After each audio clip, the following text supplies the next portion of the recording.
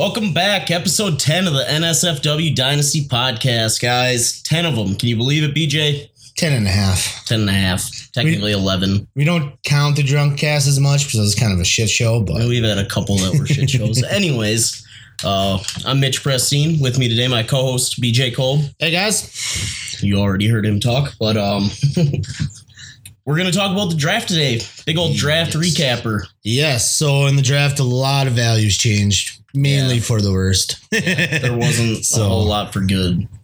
We're going to hit our headlines first, and then we're going to get into team-by-team draft talk. They're offensive players for the most part. Yep. The headlines are not going to get in depth as what we usually do because we have a lot to go over today in a short amount of time.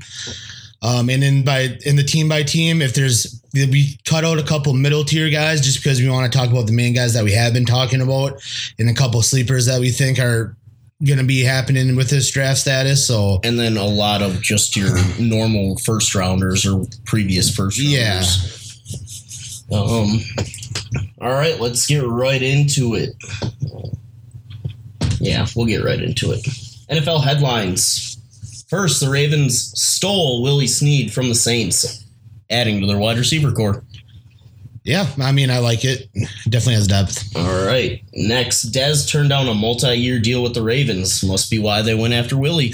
Probably is why. I don't blame him for turning it down either. This is a bigger one. Martavis Bryant was traded to the Raiders for a third-round pick. Yes, I believe it was a third-round pick. I may have been wrong. Put sixth in here. Oh, wow. That's I think wrong. that really raises his value. Yeah, it definitely is going towards the field that Jordy's going to be in the slot. Yeah, I think that as well. Yeah. Jason Witten retired. Granted, Jason Garrett's trying to convince him to come back. He's not coming back. ESPN offered double what he's making with the Cowboys. Yeah. So, see ya, kind of fucked him over, but... Oh, well. He was getting old anyways. Yeah. He's probably ready to move on. And the Cowboys aren't anywhere close from winning a championship, so it was a good time to... Yep. Tavon Austin traded to the Cowboys for a 6th-round draft pick. Yes, this is interesting because we thought it would add on to his wide receiver, on their wide receiver core, but reports are they're going to mainly use him at running back, so I want to kind of see how this all pans out. I still bet he gets some work as a wide receiver. He's going to be a gadget with Zeke guy. There, I don't see a whole lot of snaps being taken away with him in the backfield. Yeah, he's going to be a gadget guy for sure. And then another fucking Cowboy trade. The Cowboys traded Ryan Switzer to the Raiders for defensive tackle Jihad Ward. Yep, they're kind of in rebuild mode. Switzer was surprising because they just drafted him, but they got Tavon Austin. They kind of do the same thing. Yeah. So I get it. All right, so let's hop right into the NFL draft. Our initial takes. What was your initial take? Yeah, this draft was weird. There was a couple coveted guys in this draft that really, their value took a hit. Guy like everybody was high on, kind of like a John Kelly. Really liked his running style, but he ended up going to the Rams, which with Todd Gurley playing in front of him, kills him. And so now he's mainly the target for Todd Gurley owners as a premier. We'll get more into backup. John Kelly's value in a little bit. But you also have guys like Kerryon Johnson, Gesicki, and Gallup that also landed in really good positions and then therefore shot up their draft stock. Basically, when this draft happened, I was hoping I was just dreaming that it happened and they could go back and redo it, except for the Packers' sake, because I liked their draft. Yeah, the Packers had a great draft. Most of these other guys, I was like, what the fuck's going on? Yeah, for fantasy, this is kind of a shit show. So I think everybody's kind of going back to the drawing board here and seeing where everybody falls. Yeah, I think this is going to really change a lot of values. Yeah, so like we started our post at NFL mock drafts, and I took the third pick, and I had a hard time choosing if I wanted Chubb or a guy that's going to get a lot of workload right away. So I had the second. I still rolled with Geis. I mean, you kind of have to, but we'll get into that later.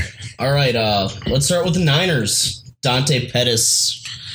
Yes, I believe that they took him too early. I understand why they took him. They need wide receiver help. I think he kind of is going to fit into the slot role here. I don't know really what kind of impact that he's going to make year one, but the potential's there. I always like the guy. And for him going to a team that needs wide receiver help, I think it'll work out for him. I don't know in our rookie drafts where I would take him. He does have high potential, but he didn't do the combine really, and he had a really good pro day. So is kind of hard to gauge there. I guess I would end up taking him in the middle of the third, and I would be happy with it. I'd probably settle somewhere mid-second. Okay. But only because we both agreed we liked Pettis as a prospect. He showed out at Washington. He was pretty solid. And going to the Niners, I think he'll get some early playing time. They don't have a whole lot there. Yeah, I'm really worried about Trent Taylor. I know he's not your high name wide receiver, but he was getting a good rapport with Jimmy Garoppolo. So we're going to have to see how it all pans out. All right. Then another guy that went there, Richie James out of Middle Tennessee State. This is another slot guy, so I don't really know what's going on. Just loading up on the slot guys. I think they're fine with the guys that they have outside. All right. Any fantasy winners or losers on the Niners because of this? I actually think that Pierre Garçon is the biggest winner of all these guys. Yep. Even coming back from his injury last year, that pretty much ruined what was going to be a productive year.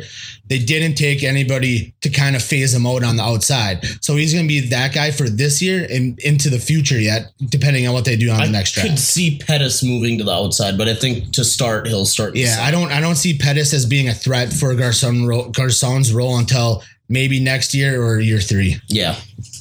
And then biggest loser, I went with the same as you, Trent Taylor. Yep. They drafted 2 slot guys, basically, even though I think Pettis is a hybrid. Yeah, when you draft 2 slot guys or 2 guys that can play in the slot, you know that the front office is not sold on the player in the slot. So obviously Trent Taylor took a huge hit here. I know I was high on him. I own him in 1 league. I wasn't high on him, but he was a good sleeper pick for me. So I'm going to second guess his spot on my roster there. Yeah. All right, let's move on to the Cardinals. The Arizona Cardinals. The Cardinals. I think one of our favorite landing spots for anyone in this whole draft is Josh Rosen going to them. Yeah, I love Josh Rosen here. Like I said in an earlier podcast, he needed to go somewhere where he could sit and kind of mature a little bit. He was kind of that cocky guy, kind of like Aaron Rodgers was. Still is a little cocky. Yeah, kind of like what Aaron Rodgers was when he came out. But Aaron Rodgers sat behind Brett Favre and he really matured through that time. I think you'll get the same role here with sitting under Sam Bradford. Granted, his injury history. 6 games. He may still end up playing this year. This guy is a pure passer. I can't say that enough. I think with Larry Fitz and now they have time to add more weapons around him as he develops, he's nothing but good signs for him. Yeah, that's kind of what I hit on here. I can't believe he was the 4th quarterback taken. Like, Josh Allen should not have went over him. Yeah, exactly. That was surprising. And he gets a solid Larry Fitz and a great running back like David Johnson, and hope that they get him some more weapons by the time he's full-time starting next year. Yeah, and if I'm sitting in a good quarterback position, I'm looking for potential here, I wouldn't be scared to draft this guy in high end round 3 in a 1 QB league because the potential is all there for him. He has time for them to build a team around him. So say you're in a super flex. Is he your first quarterback off the board? No, I'm going to still go Mayfield. Dictator. He has more weapons around him. Yeah, he's got every weapon around him. I love that spot for him. But we'll get on that later. I think Josh Rosen would be my second quarterback off. All right. Next guy, Christian Kirk, wide receiver out of A&M. Yeah, I'm not the biggest fan of Christian Kirk, but the Cards really needed wide receiver depth. And like I said, they want to build something around them. And part of that is by taking wide receivers. Now, Christian Kirk is a good wide receiver, and I think it kind of plays into what they like to do in Arizona. So I get the pick. I'm not a huge fan of him, but we'll see what happens, especially with a good quarterback. He always makes people look better. And with Larry Fitz potentially retiring this year, after this year, maybe that boosts Kirk's stock for next year with Rosen having a slot guy to throw to. Yep. Even with all that, I still wouldn't see me taking Kirk until like the mid round second. Well, then you're probably not going to get him on. I know. I don't like him, but that's why I'm saying it. Yeah, like you said, I'm not the biggest fan of Kirk. Don't see him getting a lot of playing time till at least year 2. Yeah, me either.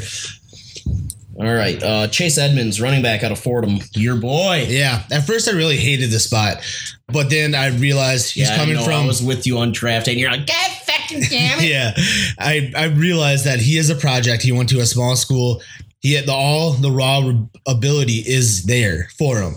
He needs time to develop under a system and get used to the NFL speed. There's no better spot to do that than under David Johnson in Arizona. Yeah, him being a pass catching back, he can learn a lot from David Johnson. Yep. And that's not saying that he won't get some type of role down there, because I do suspect them trying to take a little bit more pressure off of David Johnson. Or give him breathers at least. Yeah, so I think that he'll get some playing time, but it won't be enough year one to be a real impact for anybody.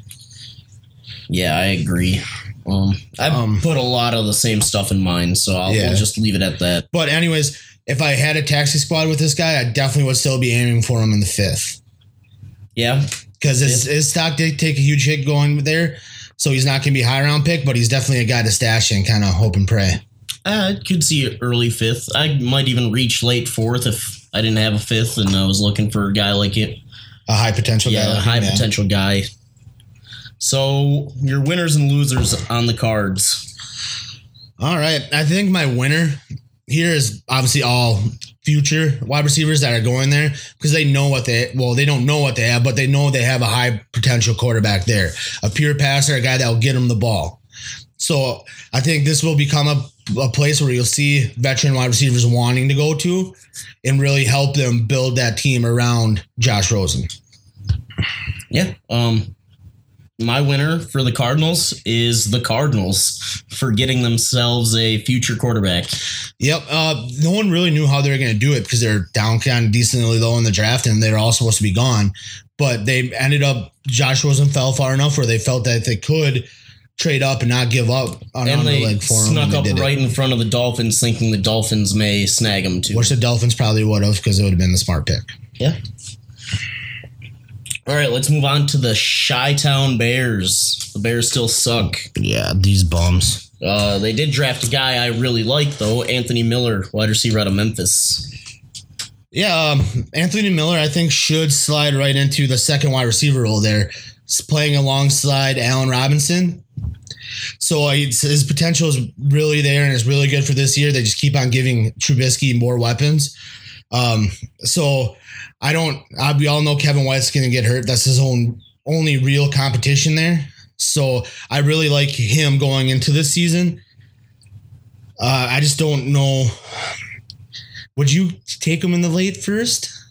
I like him, so I think I would take him in the late first. He's definitely borderline. He's probably like your 11th pick is as early as you can take him. For all the wide receivers here, this is one of the better spots for him to go to. Like, out of all the wide receivers that are taken, he went into one of the best spots. Young guy, not forced to be the number one guy, but still have a starting role. Yes. Yeah. I really liked Anthony Miller coming to the draft. I had him ranked as my number 5 wide receiver for fantasy.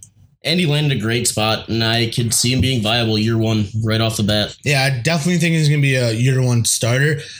And he's going to do good because a lot of the focus is going to be on A-Rob. So he's going to be open. He's also a little older of a guy. I want to say he's 23. So he's ready to play right now. Yeah, ready to go right out of the gate. And then another guy they drafted was a wide receiver, Javon Wims out of Georgia. Yep, really just trying to strengthen their wide receiver core with that pick. Yep. Once again, winners and losers for the Bears. Obviously, Mitch Trubisky is the biggest winner here. They just keep on adding those weapons around him so that he really cannot fail. He is a good quarterback. He's proved it at the end of last year that he is not good, but a viable quarterback that we've seen at least. As long as they let him throw more than 7 passes in a game. He is a viable quarterback. So you add those weapons around him, and this should be a big step in his progress this year. So you'll see what happens. If he fails this year, I don't it's going to be a scary time. Yeah. They added so many weapons around him that he has to have a good year this year. Yeah. So I also believe it helps Trubisky out, but I also think it hurts Kevin White if he had any value already. Yeah. And then Taylor Gabriel, slight bump down. Yeah. Well, Taylor Gabriel's kind of like that fast slot guy. Yeah, but I think it just takes targets away from him. Yeah, it does. That's why I put him on there. It does. With Kevin White, if you still own him, you're just kind of hanging on to him and you're praying to the football gods at this point. So it doesn't matter who they brought in. Yeah. All right. We will move on to the Bengals now. Mark Walton, running back out of Miami. Yeah, another guy that I was high on coming into the draft. I liked his playing style, but I hate the draft spot for him. He goes in in a year that they said Joe Mixon was going to be the bell cow back. That's one tick. And then they already have almost the exact same back in Giovanni Bernard there. That's two ticks in the wrong direction. Yeah, that really doesn't help his value. I'm not a fan of it. He's basically stuck as just a guy on their roster, a body, until Gio's contract is up. Or someone gets hurt. He's not going to see playing time until someone gets hurt. And Gio's contract isn't up until the 2020 season. He'll be a free agent for 2020. So that's not good. That's a long ways off. I guess the only way I'm thinking about taking right now is if I have a taxi squad, and then I'm going to use a late round flyer on him to put him on and see what happens. Because maybe I don't know the layout of Gio's contract, but maybe there's an out where they can get out of it this year, and then he has a little bit of value left. Just set it up. Let's see. In 2019, his dead cap would only be $750,000. There you go. So maybe if he shows enough in camp and throughout the season, they decide to cut ties with Gio, send him out to the free agent market, it's worth that spot on your taxi squad because Mark Walton is a really good running back. Yeah, and if they were to keep him, he's owed $4.5 million. So I could see him getting out of that contract and paying a guy like Walton with a 4th round contract. And like I said, almost a whole lot of money. Almost the same exact running back, but Walton's a little bit bigger. Yeah, their styles are quite similar. Yeah. All right, another guy they drafted, Auden Tate, the guy we were shitting on hard. Yeah, I kind of laughed when they make this pick because it seemed like they went from the fastest guy at the combine straight down to the bottom to the lowest guy at the combine. So it's kind of ironic that they took him. But really, I think this is a good spot for Auden Tate. Yeah, I do too. Just because, again, they have AJ Green. But other than AJ Green, that's pretty much about it. You have John Ross, but you don't know what John Ross is going to do.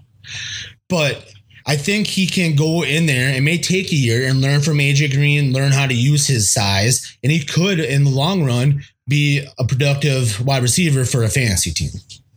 Yeah, I mean, maybe he could end up getting some red zone targets sometime in his career, catching a couple touchdowns. Yeah. I don't think he may be a chain mover, but he's not going to do much yak for you. Yeah, he's definitely not a burner. Have you seen that 40? But even a 4.77, I think it was. Yeah, and it's supposed to get better at the pro day, guys. Yeah, so, but even with that good landing spot, I still don't think I'm going to draft him. No, I mean, he may not get drafted, and you may be able to scoop him up. Granted, that's if you have big enough of rosters. Or if someone drafts him and they're not patient, then I think you make your move. But don't waste your draft capital on this guy. I mean, unless you got maybe like 13 draft picks and you have then you can afford to do it. But so winners, losers for the Bengals. I don't think there's any real winners here. But the biggest loser, I think, is Mark Walton because he did have a good amount of potential going into everything. And I think he just hung around long enough in that draft where a team was going to make this pick, put him in a shitty spot for their long-term future. Well, with how some of these running backs got drafted, he actually got drafted fairly high. Yeah, but some of them, which I don't know. I just don't get it. Once you get in the 4th, 5th round, that's when people don't look for the now, then they look towards the future. So like I said, I think the Bengals took this pick looking forward to 2019 rather than this year. Gio's replacement, yes. All right. I don't have much else. We'll move on to the Buffalo Bills. Oh, and going back to another guy. Cincinnati Bengals, they picked a quarterback, granted no-namer, Logan Woodside out of Toledo. Yeah, basically just so they had another quarterback on the roster. Yeah, just get real here. He's going to replace Andy Dalton this year. You never know. The Bengals, Marvin Lewis, it's a whole shit show there. Every year with them. All right, anyways, on to the Bills.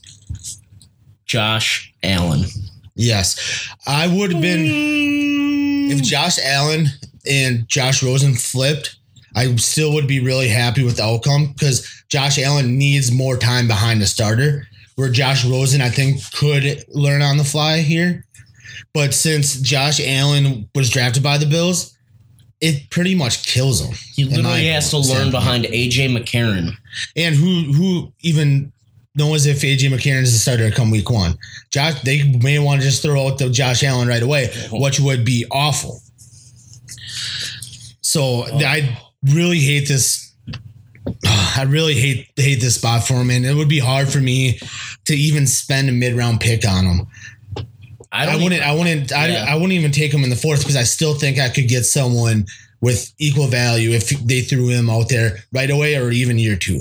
Honestly, once you get to the 4th, 5th round, I think I'd rather take Laletta or some guys that you know are going to sit and you're going to learn. Like Laletta's going to learn from Eli Manning. Mason Rudolph behind. Yeah, exactly. Yeah. So I would like you said, I would much rather take those guys knowing that they're going to sit like Josh Allen needed to. Josh Allen needs to sit down and go rework his mechanics, work on his accuracy, and then get put in. He can't just sit for a year and then get put in and expect to succeed. Even if that weren't the case and whatever he's ready to play, there's no fucking weapons there for him. Who's exactly. he got? Zay Jones? Yeah. And they trade away Charles Clay too. Yeah. They have no one. They have no time to build around him because he's going to be playing next year. So unless they're going to think they're going to have a free agent frenzy next year and bring in all this talent, he's not going to have any weapons when he is put in. He's going to be probably by next year. He will be playing at some point this year. We just don't know when. Oh, God. All right. 2 other guys they drafted were wide receivers, Ray McLeod. Yep. From Clemson and Austin Prohl out of UNC. The only guy out of those 2 that I think will do anything is Ray. He's kind of that shiftier slot guy in my opinion. He's a gadget guy, yeah. Yeah. All right, let's move on to the Denver Broncos. Cortland Sutton. Yeah, with this pick, you got to expect, if maybe not this year, but next year, either Demaryius Thomas or Emmanuel Sanders is going to be let go. You don't take a wide receiver with his potential to have him be your 3rd guy, not even the slot guy, but your 3rd outside guy. Yeah.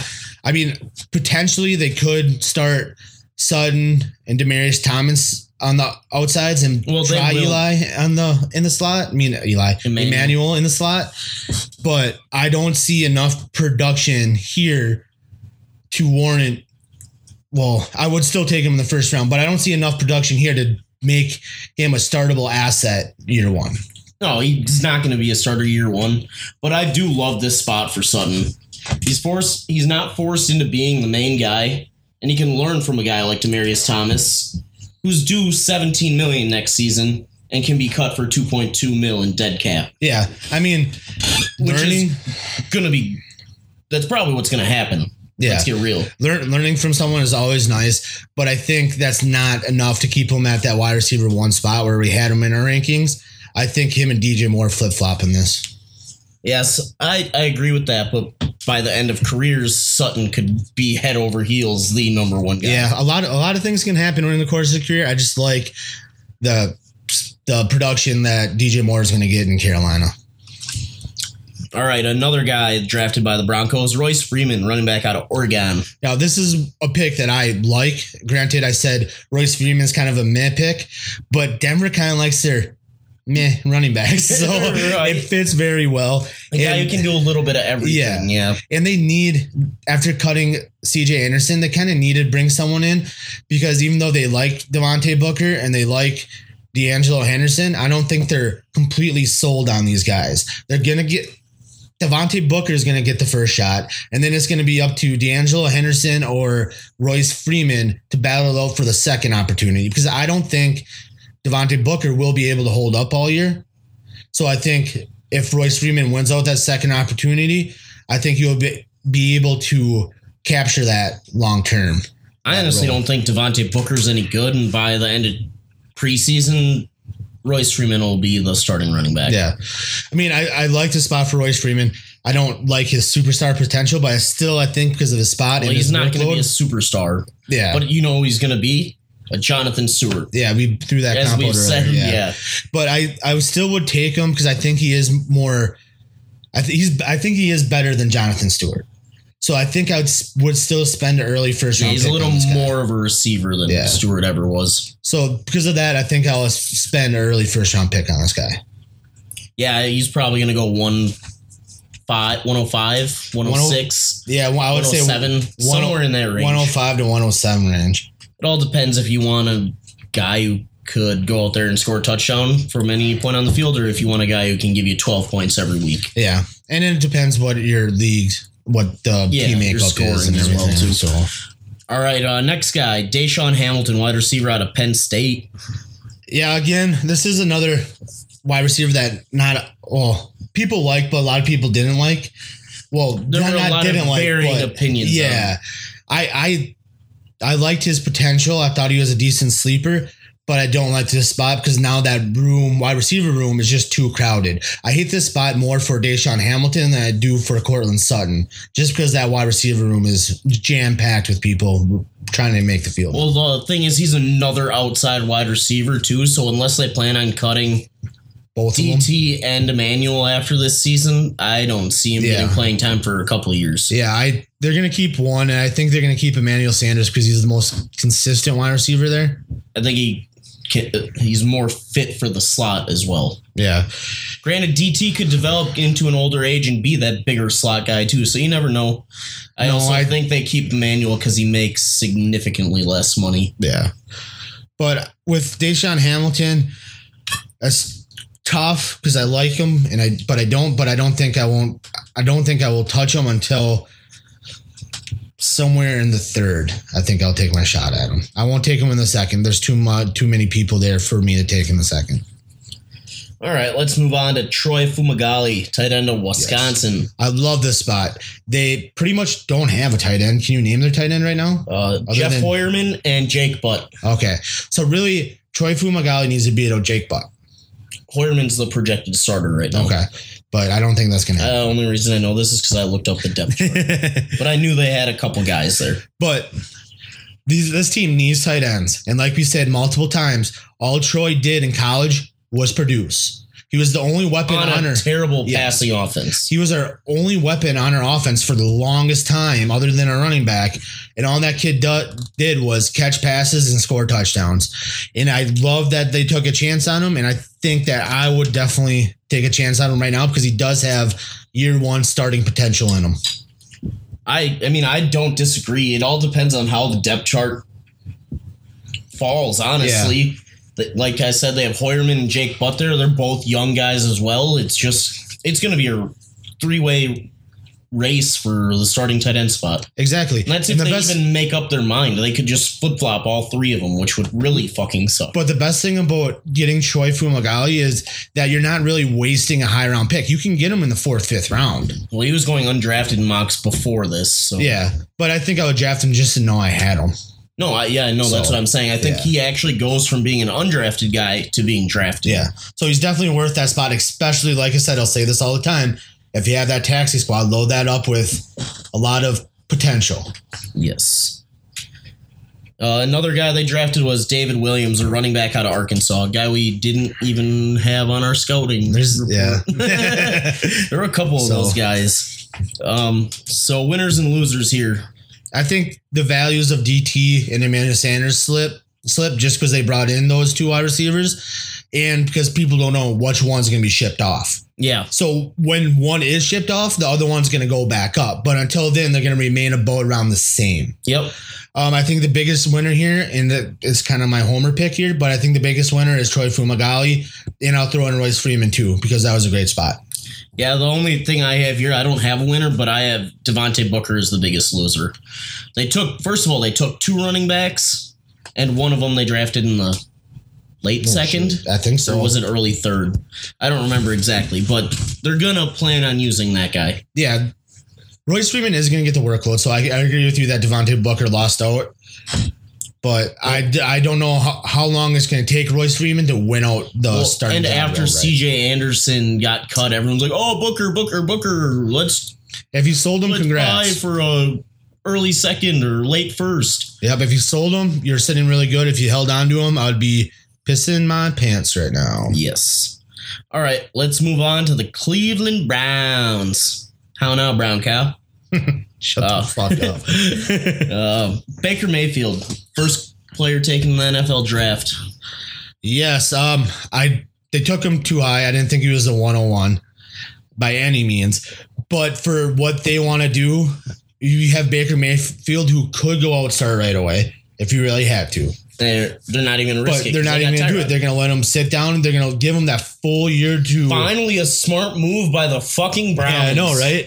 But they're going to give him that full year to really dig into that playbook and not only learn it, but master it. Because he doesn't really have to worry about going out and starting every week. All he needs to worry about is learning the plays. Well, Hugh Jackson also said he's going to start the season as the third quarterback on the depth chart.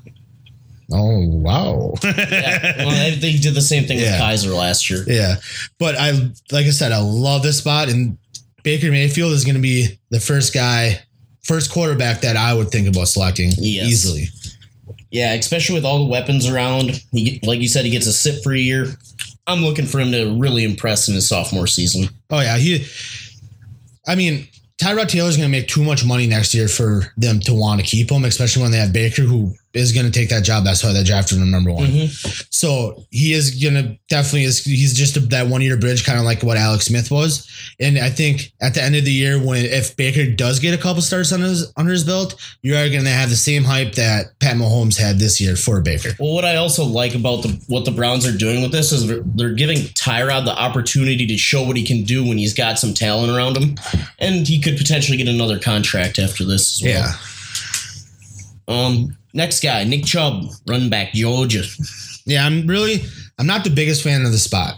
Just because, again, there's so many running backs there. You have Carlos Hyde, you have Duke Johnson, and now you add in Chubb. But there's no doubting that Chubb is a really good running back. This could also fall really nice for him with Duke being a free agent after this year. And Hyde, I'm not sure how his deal works, but if they can somehow get out of his deal after the first year, where it's strictly Chubb time after. Yeah. I could easily see that playing out. I know it's kind of like the Browns planned on doing this with first Baker Mayfield and then Nick Chubb, having him just sit there and learn the playbook and know what they're doing when they get the opportunity. Yep. That's how I kind of caught the feel of it. So I still have Chubb as my 103 right now in rookie drafts. Same. Just because even though you may have to wait for a year for him to produce, he is too good of a running back to let fall any farther. Well, another thing about it is another year away from that injury, maybe he's even more explosive. Exactly. Especially with NFL trainers and shit. And that's a full year of minimal wear and tear. It's not like he's with the Bulldogs anymore where he is getting majority of the carries. Or even there's 50, 60%. Yeah, there's minimal, you're going to be minimal wear and tear on that knee. So it's going to just be able to sit there, rest up with the NFL training staff around him now. Yep. All right, let's move on to their next offensive player drafted, Antonio Callaway. I'm surprised he even got drafted after that little weed smoking incident. I know, especially with all the extra baggage that they had, I thought he would have fell to the undrafted cat side of things. Maybe 7th rounder. Yeah. But for him to go ahead at ESB, what? Well, ESB slid quite a bit after they took him, so. Yes.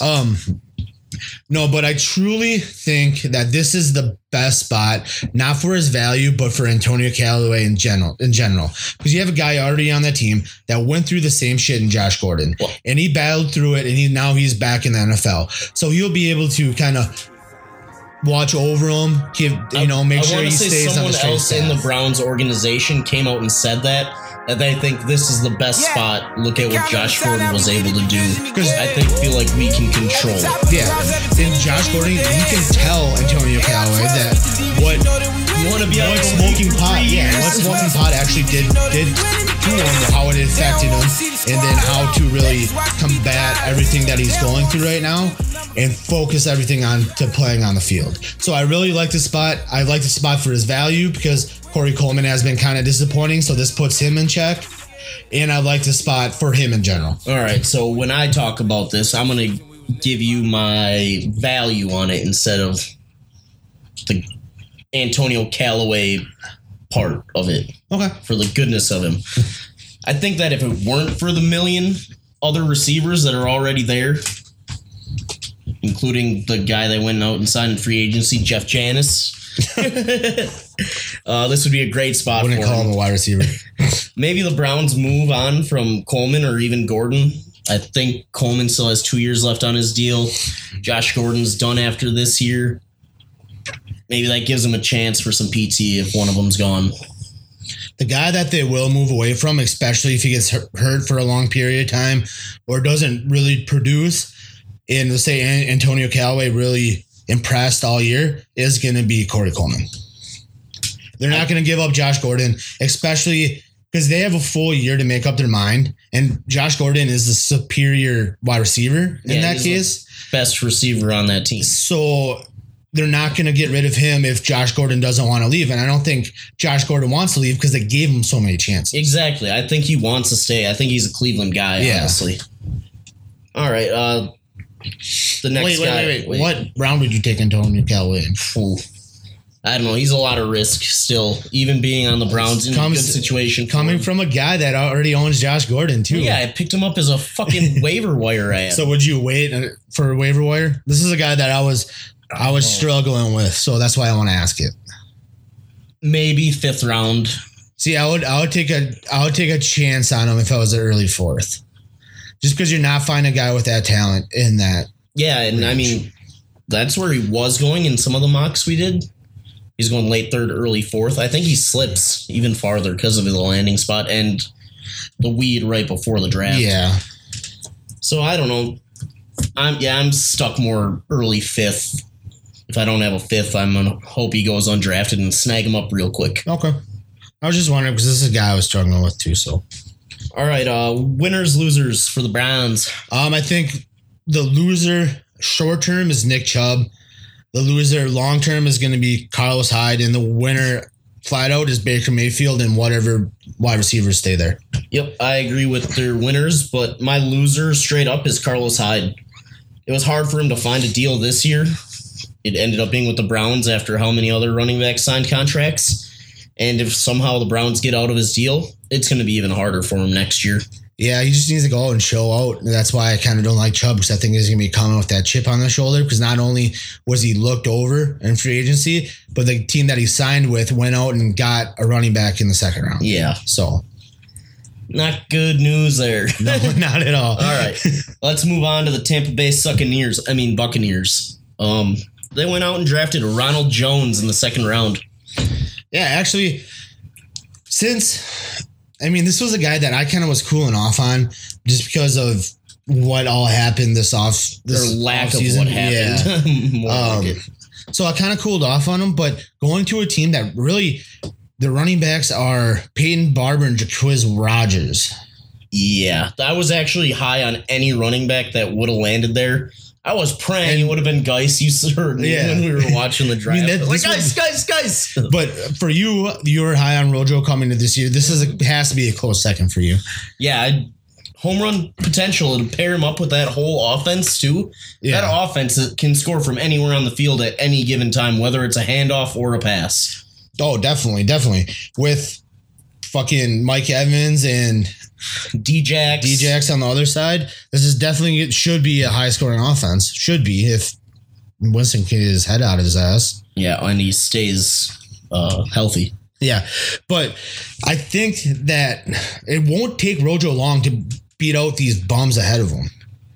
So I think I'm inching him up, but right now I have him at 105 to the 107 range. But I think that he could be bumped up to a 104. Yeah. I mean, depending on how the preseason goes, if you draft later, he could potentially move up to 103. I don't think he moves Geis out of 102. No, because Geis is also in a very good spot. So the only other offensive guy that they added worth note was Justin Watson, wide receiver out of Pennsylvania. He started gaining a lot of traction as it got closer to the draft. He had a very good pro day. That's what kind of boosted him. And I'm a pretty big fan of his. After watching the tape, I never updated my rankings to toss him in it, but yeah, I do like him. I don't know where I would put him in my rankings, but he is in another. There's a lot of wide receivers in that room. Yeah, that's what I was going to put here. So winners and losers. Well, obviously the winner here is Rojo. Yeah. Huge opportunity to start year one. We pick him. He has the potential to make it instant plug and play. Don't need to worry about him. He's going to get you some sort of points. It's not like he's a second guy and then you're trying. I'm just hoping they use him as the workhorse there, which might be kind of tough with his slender frame. I'm not sure about that. I don't think that'll happen. But really, if you think about it, I don't think you're really going to take him off the field for Peyton Barber. Yeah, I was just gonna say that. Who are you going to put in besides him, so that he may be have the chance to be the workhorse this year. And if it doesn't pan out, they go out and get someone to fill in. But we'll see what happens with that. But he's definitely a high potential pick, instant impact. So early first round for me. All right, you took the winner there, who I agreed with. I'm going to go losers here. And I think it's Justin Watson and Chris Godwin. They're pretty similar players if you watch the tape. And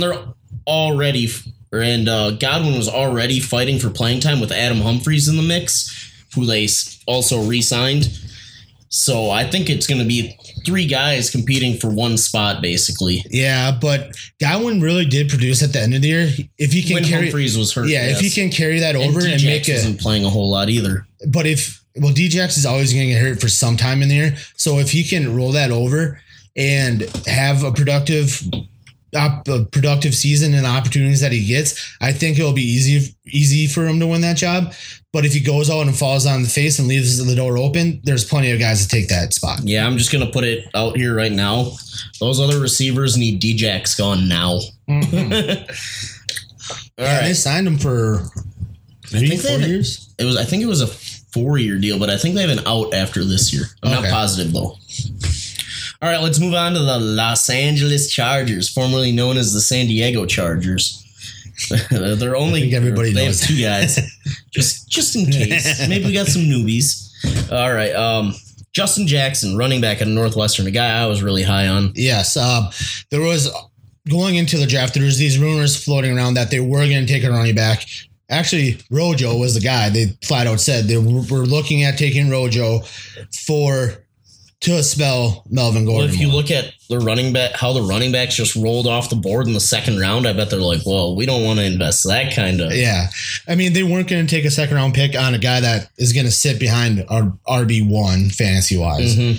So I think taking Justin Jackson here was smart for him because it does give him a viable second option or a pass catching option, just so Melvin Gordon can go out, take a break, and limit his nagging injuries that he likes to have. Yeah, that's what I have right here. I was going to say bye-bye Austin Eckler. I think by week 3 to 5, somewhere in that range, Justin Jackson takes his spot as the complimentary back to Melvin. And with Melvin's injury concerns, he may even get a bigger role. Yeah, I picked up Austin Eckler off of waivers last year, and I always viewed him as take him and try to sell him to the guy that had Melvin before his 15 minutes of fame was up. Mm-hmm. I was lucky enough to do that, so I'm really happy about this. I thought they were pretty high on Eckler. If you're hanging on to Eckler, because it did seem like they're pretty high onto him, you're fuming right now. I mean, maybe you're hoping that since the guy was a 6th, 7th round draft pick, that maybe it's just smoke, but you don't know. Justin Jackson is a very capable running back, though. Yeah, I mean, if you look at the shit that he did in college, he was one of the top rushers in Big Ten history. Yeah. And then, all right, let's move on. Another guy that the Chargers drafted, was Dylan Cantrell, the big white boy out of Texas Tech. I like that pick. I think it kind of spells the end for Tyrell Williams there. Well, yeah, he's on the restricted free agent contract. I also think that Travis Benjamin's gone after this year, and yeah, that opens up a nice little room for him. Yeah, it definitely does. So, values here, winners, losers, what you think? Obviously, the loser here is Austin Eckler. Yeah, like we already hit on. Justin Jackson's going to take that second spot. At some point this year. It's a matter of when. Mm-hmm. All right, let's move on to the Colts.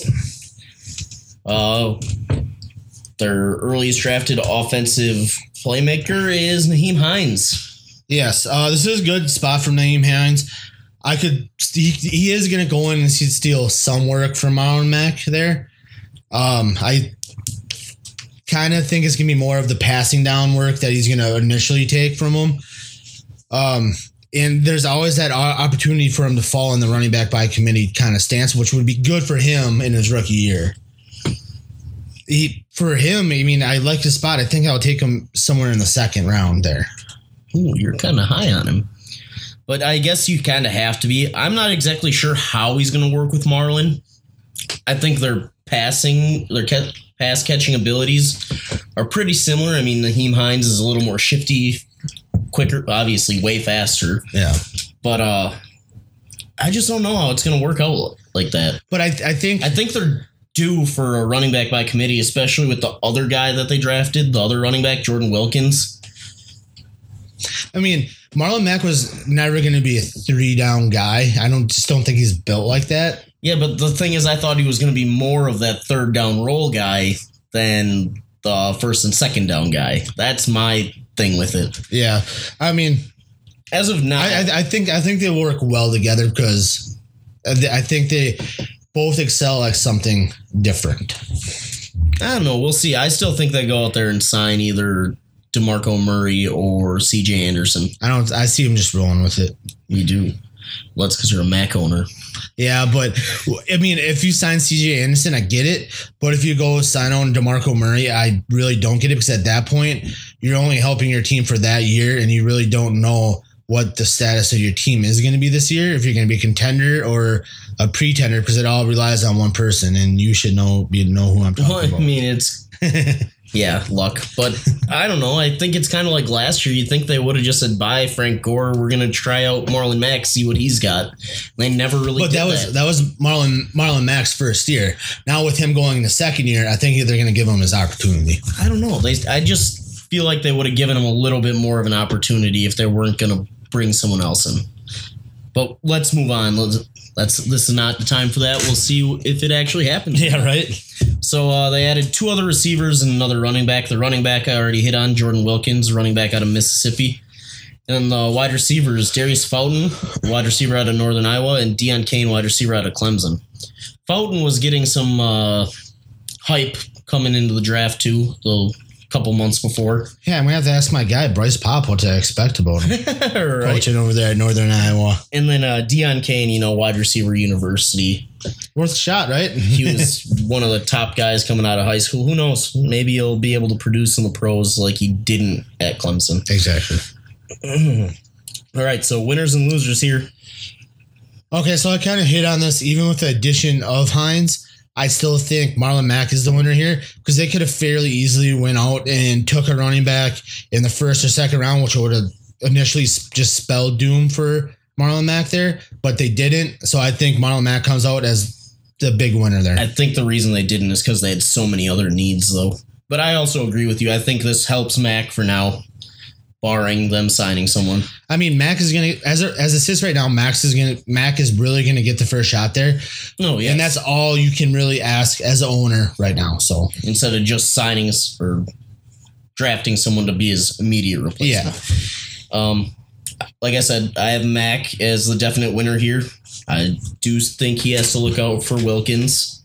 And I think Darius Fountain or Deion Kane may screw a little bit of Ryan Grant's value. I think one of them may step up and bump him down the totem pole a little bit.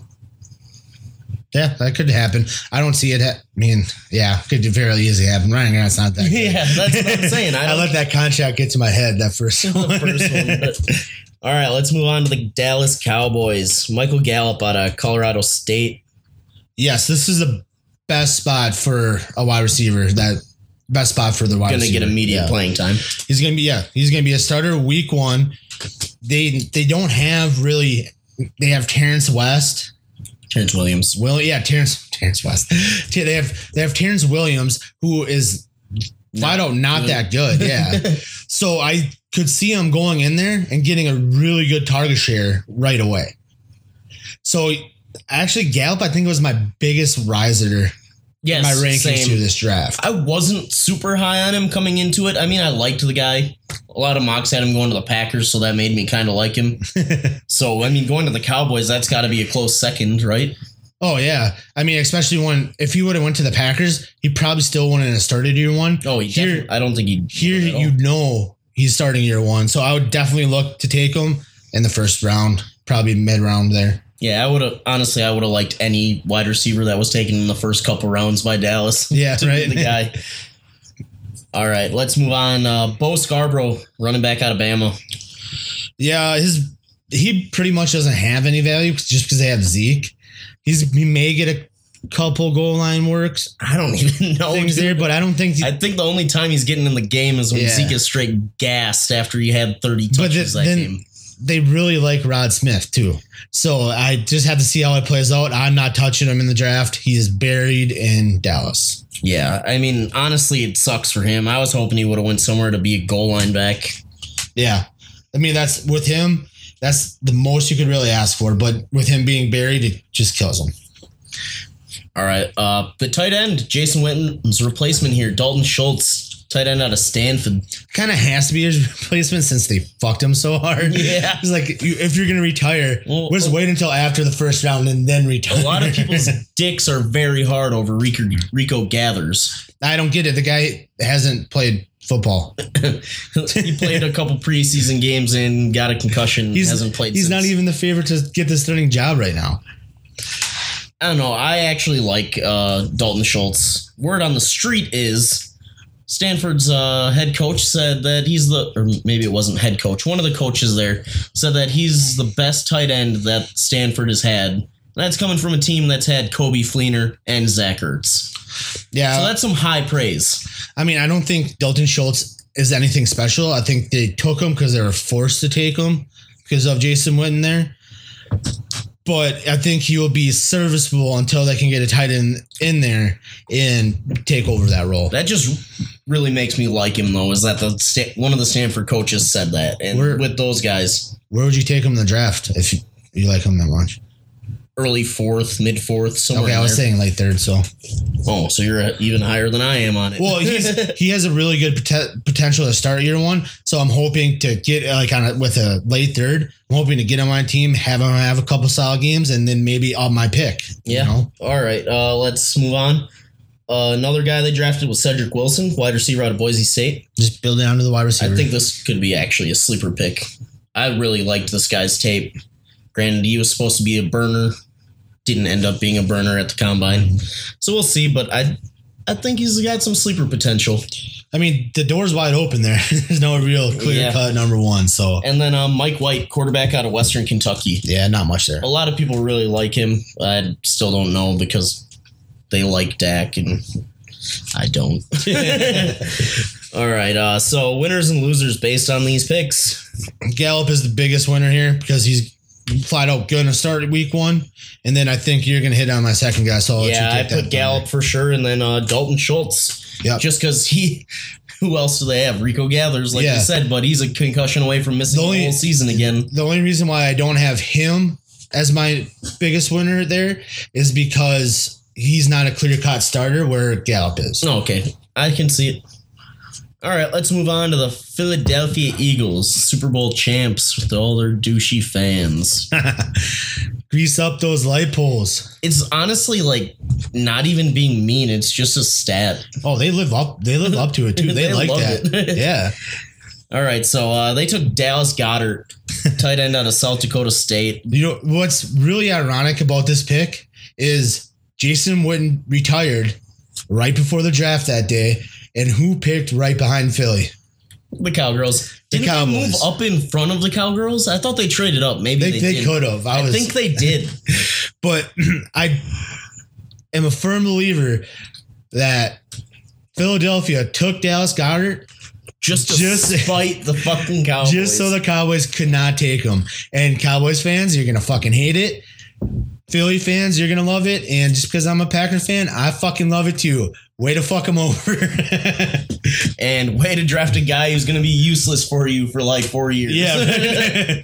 Just kill his value too for me, douchebags. Honestly, I hated this spot for the guy. He's probably going to be like a Burton, leave after his rookie contract after finally making some sort of contribution in his final year on his contract. Well, how old is Ertz? He will, by the time Goddard's contract is done, he will be turning 30. So there's potential there that they at the age of 30 may decide to move on from Ertz and keep Goddard if they play out their full rookie contract. I don't know.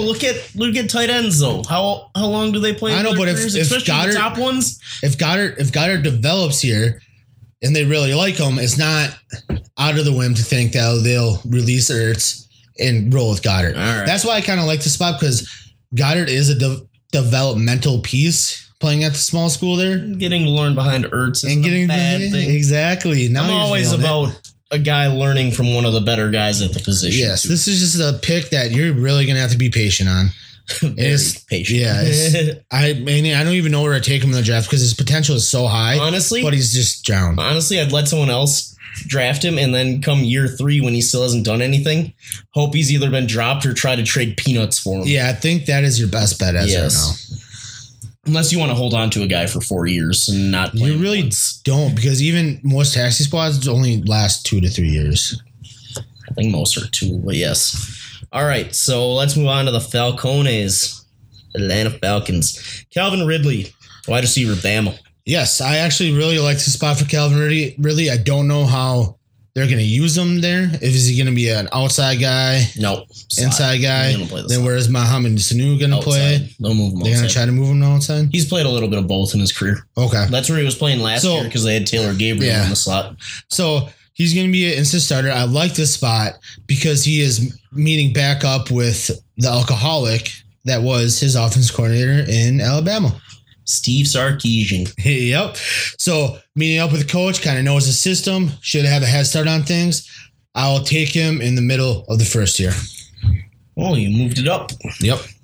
All right. Yeah, I'm going to say this is probably his best spot. He's going to start year 1 and play opposite or in the slot with one of the best receivers in the NFL. Can't really complain playing opposite side of Julio. And Julio is probably like, if you don't draft this guy, I want to be traded because it's a Bama boy. Bama, Bama, Bama, brr.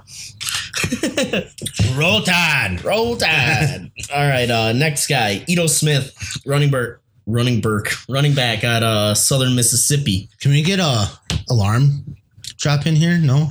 We don't have that. We don't have that technology yet. No, we don't have a soundboard. No. All right, this guy, draft him, wait a year, and he's going to be probably one of the best sleepers to come out of this draft. Because at the end of this year, who's going to be a free agent? My boy Tevin Coleman. Tevin Coleman's going to move on. All right, Ito Smith will then move in, take the role of Tevin Coleman, be the more of the receiving guy there, spell Devontae Freeman out more, and he's going to do pretty good in that spot, especially having a full year to bulk up, learn the system, get comfortable with the speed of everything. I like that a lot. Yeah, I don't disagree at all. It's just another guy you're going to have to wait a year for. And a lot of people hate drafting a guy that they can't touch for a year. Yeah. Well, that's the one thing. But I mean, usually 3rd round picks, 4th round picks, that's what they are. Yeah. And with that, because I think he's going to be such a good sleeper, I would take him in the 3rd. I know that's high for him, but I think he's going to be such a good sleeper coming out next year that it would be worth a risk, especially, way my team's set up. I'm pretty set at running backs. So if you're pretty set at running backs and you just want to add on to him, take a shot at this guy. Don't disagree. Another guy they drafted was wide receiver Russell Gage out of LSU. Never even heard of the guy before, honestly. I'd heard of him. I just neglected to watch his tape because I thought they didn't pass the ball. Yeah, I mean, what tape? Yeah, right. The 3 passes he had all year. Right. So, winners, losers here. I think we both agree on this one. Yeah, Sanu is going to be the loser here with the addition of Ridley. I think if I was going to pick a winner, would be Ito Smith and Calvin Ridley, 2 rookies. Yeah, my winner's Ridley and my loser's Sanu. Yeah, just because I wanted to be take a guy that high. Take the guy that high. You're going to start him. Let's move on to the New York Football Giants. Obviously, they took the number 1, the 101, Saquon Barkley. Yeah. I mean, let's get real here. New York still needs to upgrade the O-line for Saquon to really show his true potential here. But there's no one challenging him for that spot. No one's going to be pushing him for work because they have straight shit behind them. So yeah, Wayne Gallman, Jonathan Stewart. Yeah.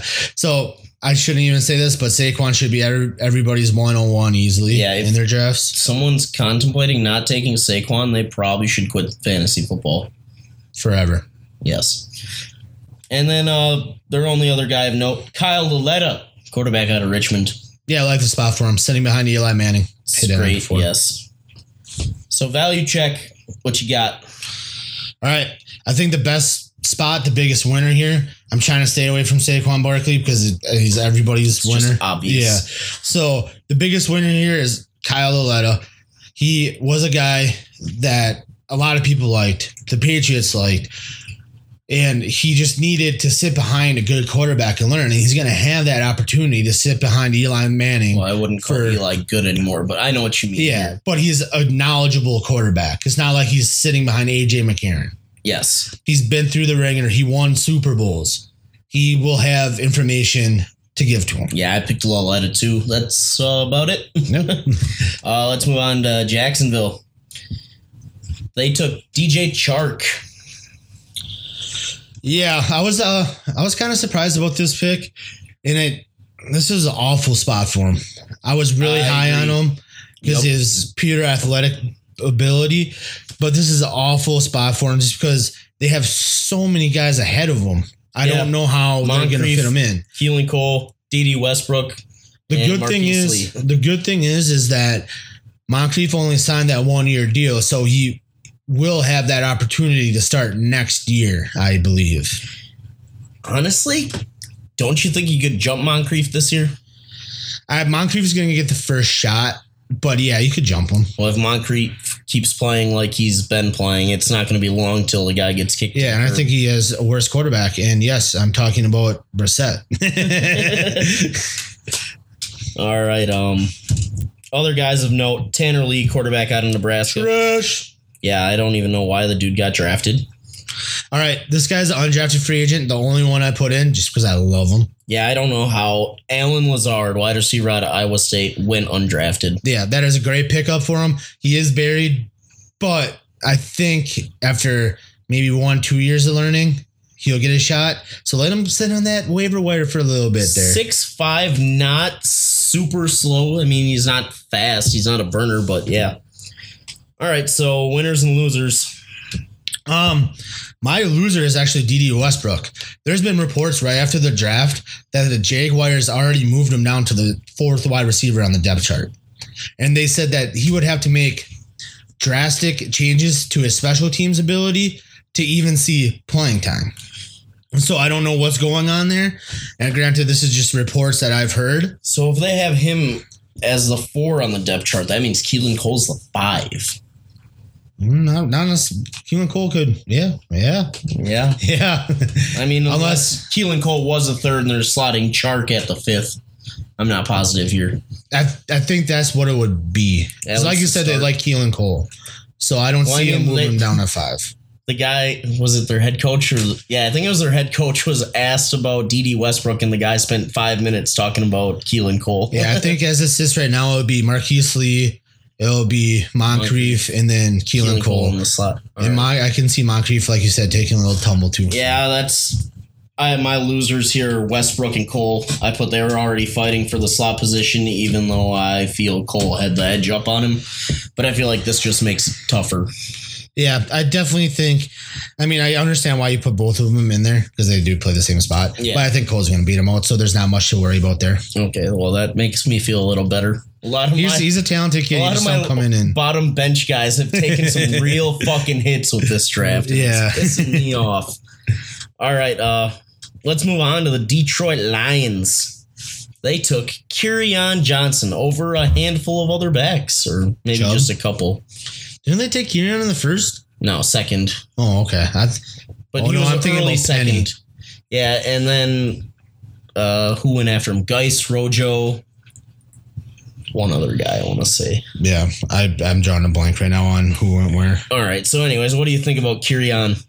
I actually love the landing spot there. This is a team that's looking for their next running back. Amir Abdullah, fucking piece of shit. Doesn't do anything. They're not even going to make the team, I don't think. Not going to make the team this year. Unless they carry 4 running backs. Theo Riddick is really only the pass-catching guy. LeGarrette Blount's old, may even only start 3 games before he's reduced to the goal line work. This is a really good spot for Kerryon Johnson. Yeah, that's what I have for Kerryon. I think he ends up being the between the 20s runner, Theo being the receiver, and Blunt in the red zone. Yeah. Now, with my draft spot for him, I know you're going to disagree because I just saw we were picking a mock draft, but I have a mid-round first for him to take him. That's where I took him, mid-round. Took him in the 4th with the 4th pick.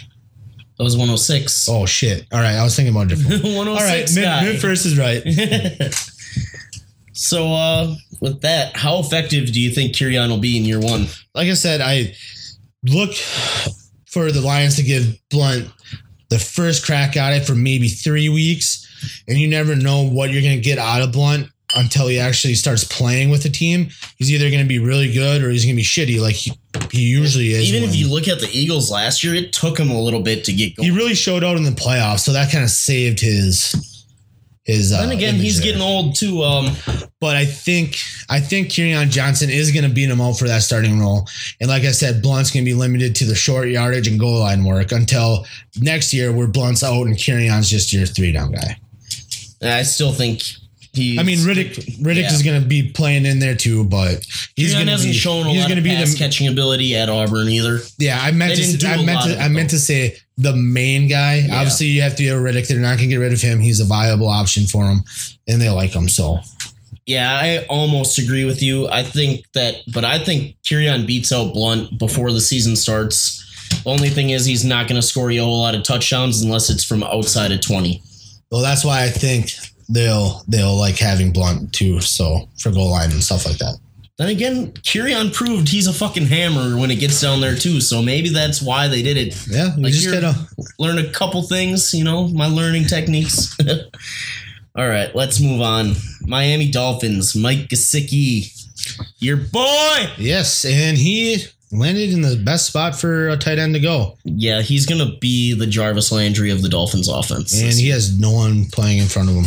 No one behind him either. I literally don't think they have another tight end on their team.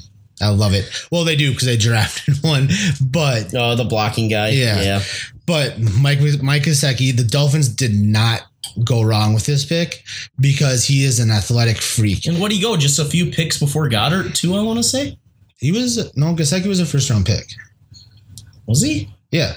No, he wasn't. The Dolphins drafted Minka Fitzpatrick in the first. Oh, shit. No, he was a second-round pick, yeah. Yeah, that's what I thought.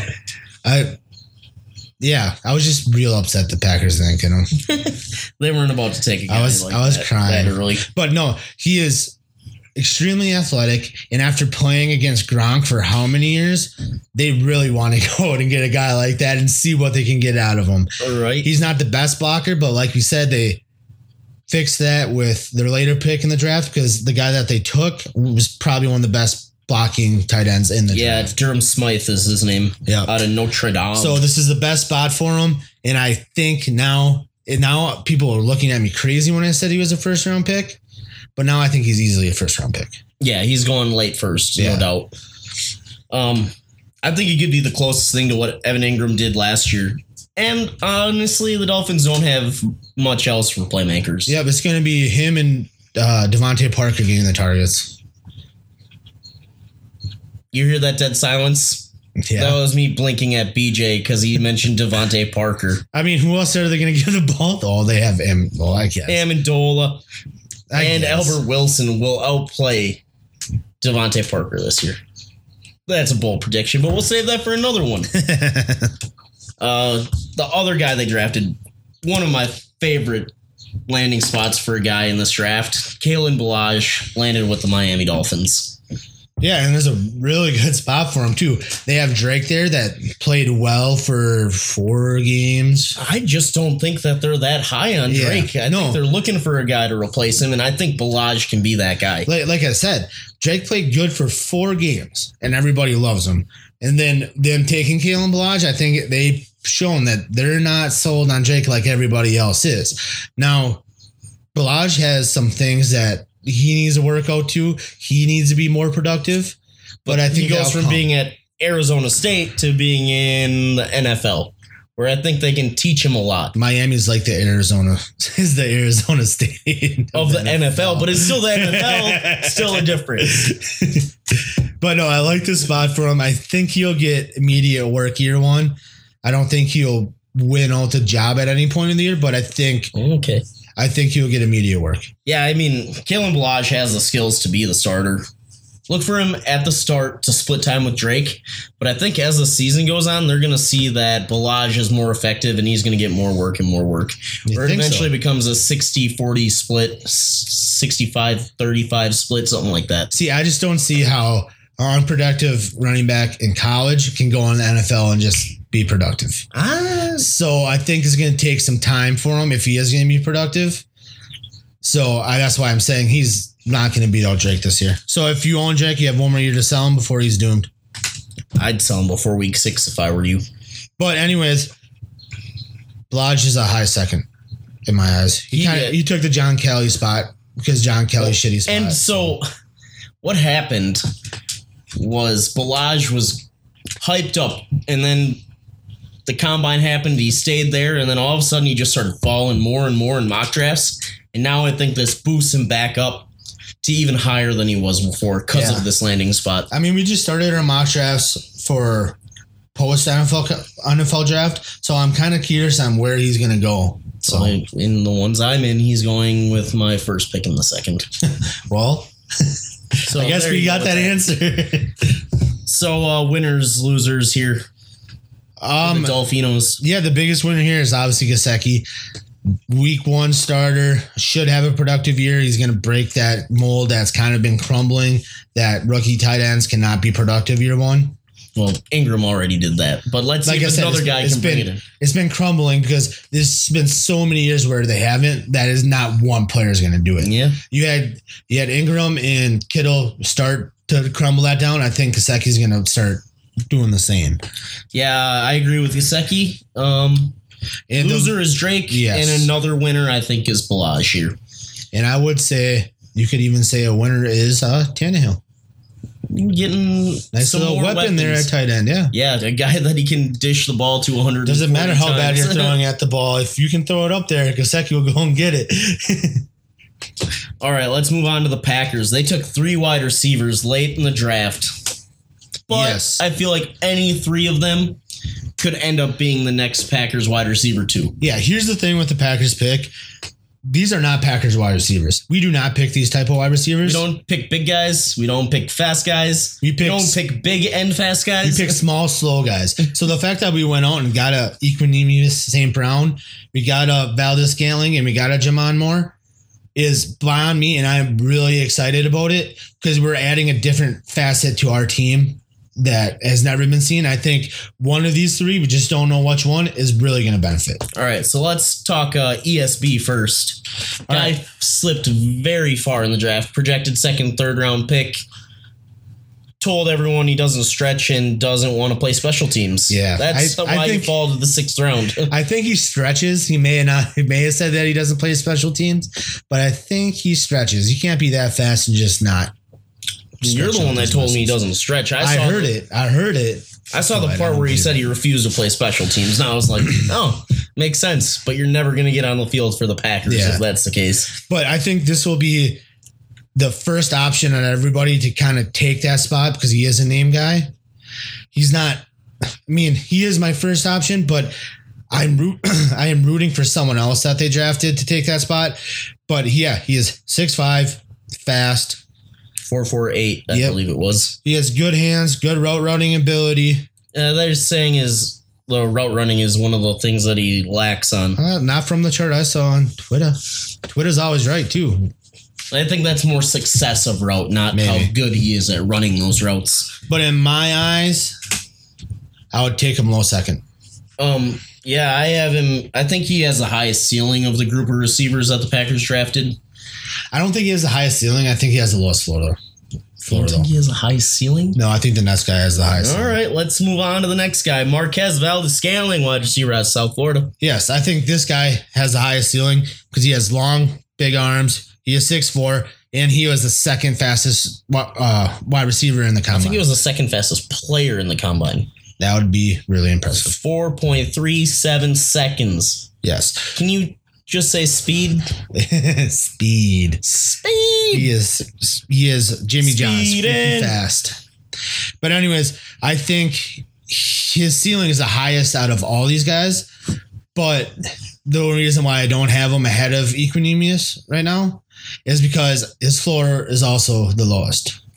So you can either go out there and kill it, or he may not even make the team. One thing is the guy's a blazer, which that's why I have this. Packers finally get a speedster, but he also has one of the worst verts in the whole combine. He barely broke 30 inches of wide receivers at the combine. Yeah, but I think being that fast and that high, he can kind of make up for it. Maybe. I don't know. So you'll see what happens. It's kind of like they meshed out exactly what the perfect wide receiver would be and put him into three guys. Yeah. And then the last guy, Jamon Moore. I think he's the most NFL ready right now. Yeah, he's a little bit shorter, but his arms are longer. 6'3.5" is not short. Well, he's shorter, but his arms are longer. He has a bigger catch radius. Then he's not the quickest either. So yeah, he ran a 4.6 at the combine, but he went to his pro day and ran a 4.48. He's also the best leaper out of the group. I'm not exactly sure what his vert was, but I want to say it was high 30s. Okay. Which, that's nice. Yeah. Very nice. All right, so I'm going to ask you a question here. Do the wide receivers in Green Bay have to watch their back? And whose value is the most affected in the wide receiver room? Obviously, the wide receivers have to watch their back. This is a very talented trio of wide receivers that are going into the draft, the wide receiver room. And the training camp. Yep. But OTAs. I think the guy that needs to really watch out more is Randall Cobb. Gmo does, but I think his spot's there. Randall Cobb needs to watch out because he is not very well liked amongst us Packer fans. And he's been not producing where Gmo, every time he's on the field, that's all he does. Yeah. And Gmo can also play the slot position. And then we just drafted 3 outside guys. So I think Cobb has something to worry about here. Yeah, I put Cobb definitely. That's all there is to it. I think definitely.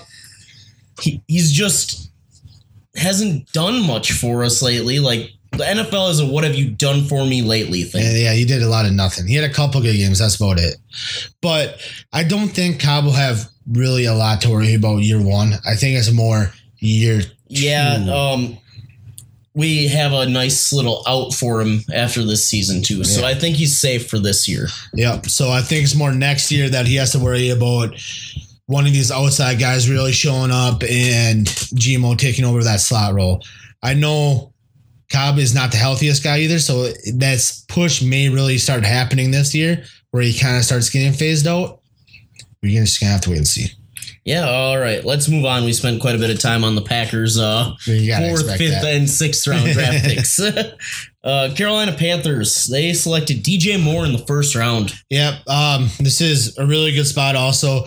Him getting drafted by the Panthers and being a week 1 starter has made me move him up to my wide receiver 1 in my rankings, moving Courtland Sutton down to my 2. I think I'll still keep both of them in my tier 1 category, but I'm just flip-flopping them in the positions there. Yeah, DJ Moore is going to start year 1. He's going to be the number 2 receiver. He's going to get immediate work, and I don't think Funchess is all that great, so he may even develop into the number 1 receiver. It's not going to be year 1 that he's going to do that, but definitely year 2. I'm going to look at drafting him anywhere from 104 to 106. You got to get that trio of running backs off the board first. Yeah, I'd say he's 1-4, 1-5, 1-6. Depends. I don't know. Once you get past 102, anyone can go anywhere. That's the thing. It's really just a mumble jumble, but this is where I'm looking at, just so you guys listening can base it off of what you're looking at and try to figure out the best situation for you. Yeah. All right, let's move on to Ian Thomas, a tight end. All right, so this is Greg Olsen's replacement. A lot of people are saying that Ian Thomas could very well be the best tight end in this draft class in the long run. Wow. I think this is a really good spot for him because I don't necessarily believe that statement because of Gesicki being out there, but he will have time to go out and learn under one of the better tight ends in the league, where Gesicki is going out there and he is freeballing it, man. Going out there being himself. So I think that learning ability under Greg Olsen, it would be huge for Ian and Thomas. And that's why I like this. Yeah, I did like Ian Thomas coming into the draft. I thought he was I think he was my number 7 tight end in the class. And like you said, he gets to learn from one of the tight end greats of this generation. Yeah, that's huge. Now, he is a tight end, so I wouldn't be looking for a tight end until like the 3rd, 4th round. Probably and he's not immediate starter. Yeah, him is probably going to be like more like a 4th, 5th, because like you said, he's not. Still late 3rd, 4th. Otherwise, they're probably going to miss him. I mean, I'll definitely do a 4th, but if you fell to me in the 5th, I definitely would do it. All right, let's move on to the New England Patriots. Sony Michel in the 1st round. Yep. Stunner. Just another body add to that merry-go-round of running backs that they're going to have there. I don't know how he's going to fit. No one knows how much workload he's going to have. I think they're going to go out and they're going to start with James White, and they're going to mix in. Burkhead. They're going to mix in everybody else. Burkhead starting. I don't think so. They signed him to a nice little money deal too. Yeah, but they also signed Gillisley to a nice little deal last year. No, that wasn't much. That was a nice deal for Gillisley. I don't know. The only thing that I'm really worried about with Sony Michel here is Bill Belichick will bench a guy for a whole season over one fumble. Sony Michel had 6 running backs. It's kind of easy. Sony Michel had a fuck ton of fumbles in his 4 years with Georgia. So I don't know how that's going to work out for him. Yeah, I don't like that. In general, I don't like the spot for him. It kind of kills his value.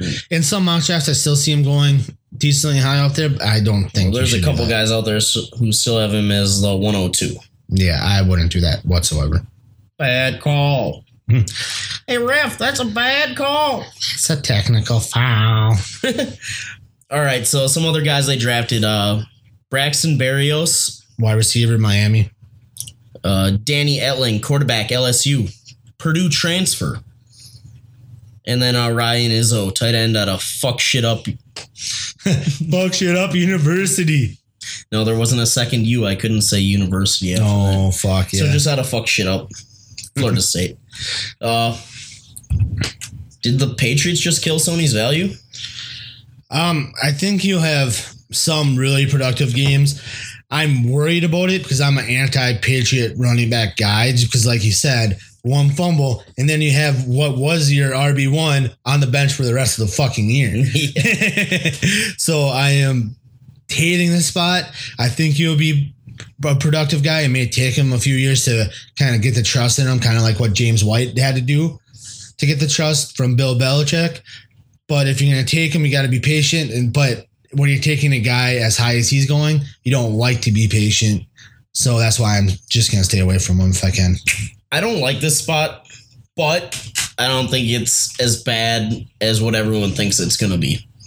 Usually the Patriots have, like you said, 6 running backs who all make league minimum. So Belichick doesn't give a fuck about who's playing. Or maybe not league minimum, but smaller deals. Yeah. Now they're investing a first-round draft pick into it. I think that they're going to be a little more lenient on him. Give him a little bit longer of a leash. Bill Belichick gives I'm no fucks. Still very scared Bill about those Belichick fumbling issues. No. He said his best cornerback in the Super Bowl, Mitch. Do you think he gives a shit about a first-round pick? Well, yeah, that guy was undrafted, so. All right, let's move on. The Oakland Raiders. Yeah, really not much to talk here. Yeah, Marcel Aitman. He is just stuck behind Jordy, Martavis Bryant, Amari Cooper.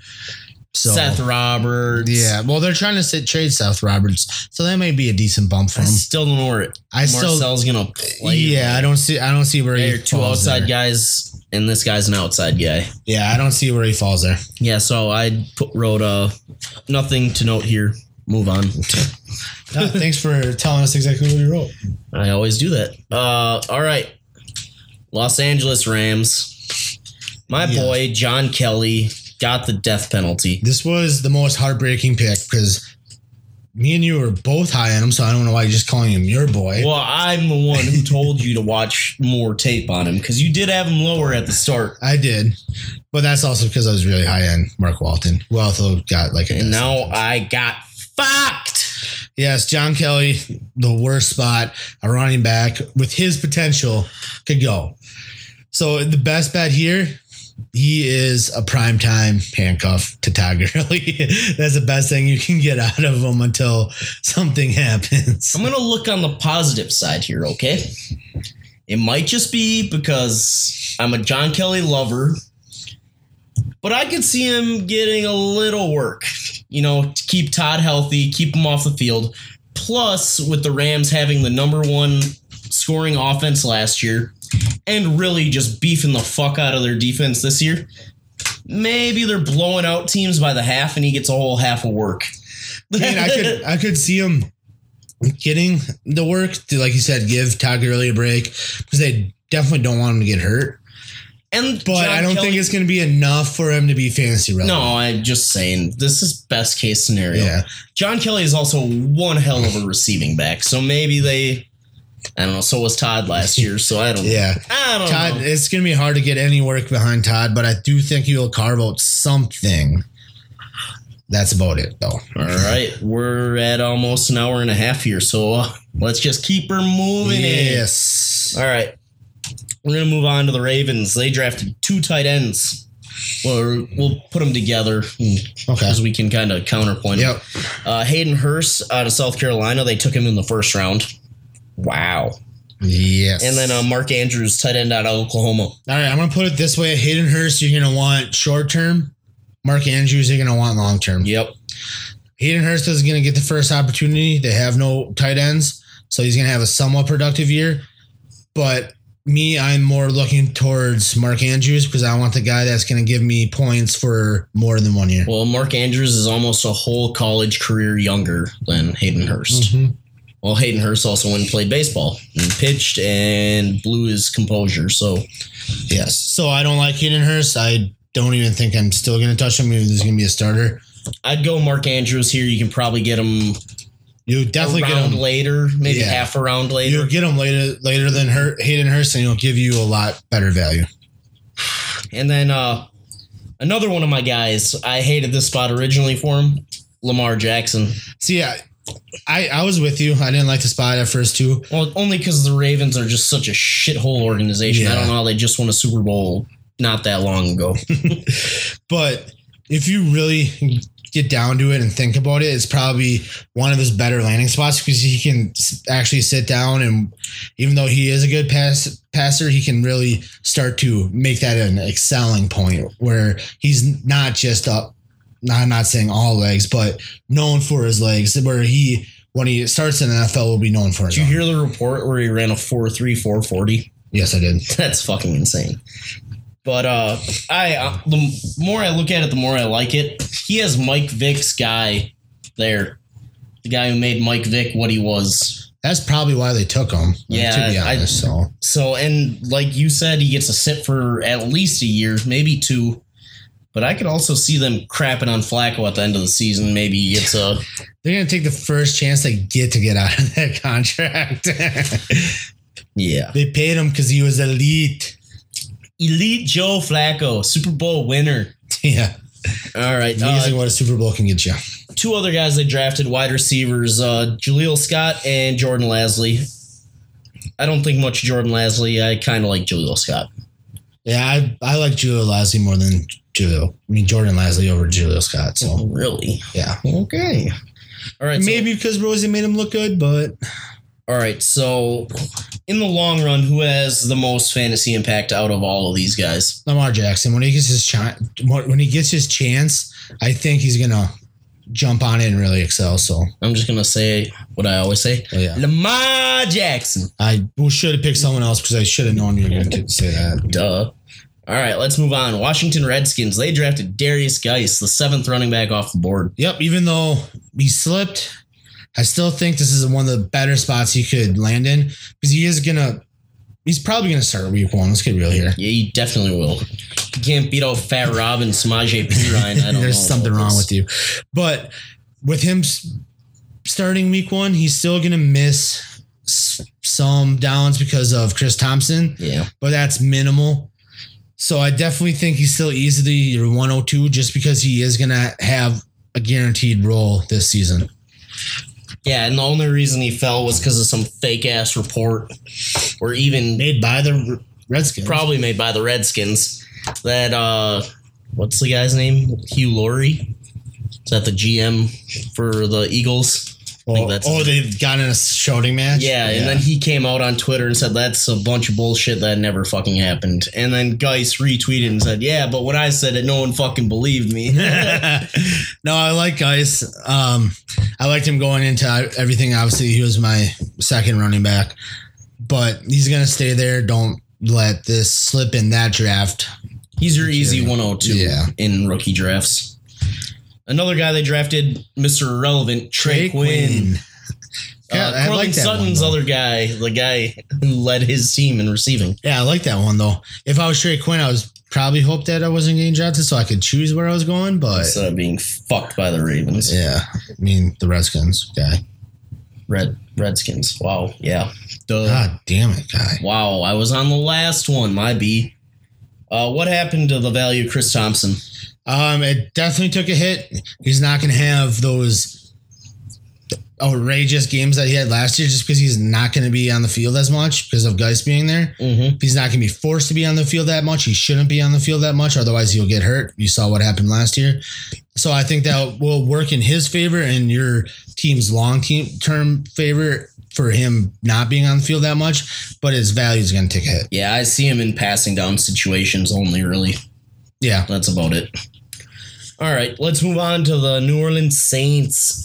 Traquan Smith was drafted by them. All right, so whenever you're drafted by a team that has a premier quarterback, your value is going to go up a lot. And I like this guy a lot. You know this. I like this guy a lot going into this whole thing because of his catch radius, his leaping ability. He has good speed, everything like that. A little bit of everything.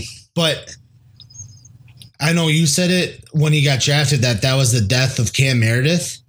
And I thought about it, and I do not see it that way. I changed my mind on that, too. I could see Traquan Smith sliding in alongside Mike Thomas and then having Cam Meredith running the slot. No, once I thought about it, last year Michael Thomas played the majority in the slot except for in two receiver sets, which how often do the Saints actually run two receiver sets, even with their dual running backs? Not often. No, yeah. That's the case. But yeah, I think it adds the perfect wide receiver to be the other outside guy with Drew Brees at the helm. Yeah. Before all of this, I know he was going undrafted in a lot of mocks. Well, not a lot, but in some mocks, he was going undrafted before the draft. Not the ones we were doing. Not the ones we were doing, but I've seen it on like Twitter. Okay. I'm a Twitter troll. But when I was watching that, I was kind of hoping, like, I have a 4th round pick, and I was hoping you would fall to me, and that's just not going to happen anymore because if I had a late 2nd round pick and I want a high upside wide receiver on the Saints, passing offense, right there, that's your guy. Another guy they drafted, Boston Scott, running back out of Louisiana Tech. I think they're just getting a body as their 3rd guy in case someone gets hurt. Yeah. We kind of hit on this one, so we'll just skip that. Well, again, Cam Meredith's value is not going to go down much because of this. They're going to get him in there. So, yeah, if you have him, keep him. All right, let's move on to the Sea Chickens. They took Rashad Penny way too early. Yep, way too early. They do, I guess something came out today. They do view him as the 3-down back, so I guess I would want you to take him. But I don't see how you take him over a guy like Geis or Chubb if you need, especially when Geis and Chubb are more your prototypical Seahawks running backs, like the guys that'll take it and be a bruiser. So maybe they're trying to go in a different direction with this. I'm not sure. I'm not thrilled with their spot because their offensive line is still fucking shit. They've done absolutely nothing. To steal my thunder, cut me off. It's literally right there. But they've literally done nothing to help their offensive line. So he still is an early. Stop reading it. He is still an early 1st round pick for me. So I don't know. I have in my notes, I'm scared of any running back that goes to the Seahawks. If you look back to Marshawn Lynch, even his last year there, every running back they have gets hurt within 4 games, 5 games. Yeah. They just can't find a guy that's healthy. They have a shit O-line, and they did almost nothing in this draft to help it. Yep. If anything. All right, some other guys they drafted: Will Dissly, tight end out of Washington, and Alex Magoo. I'm going to just call him Magoo. I know it's not in there, but I just want to throw this out. The biggest loser is probably CJ Procise and Chris Carson. Yep. Easily. I mean, I could still see Chris getting a little work, but I think CJ Procise's value is through the floor. Yeah.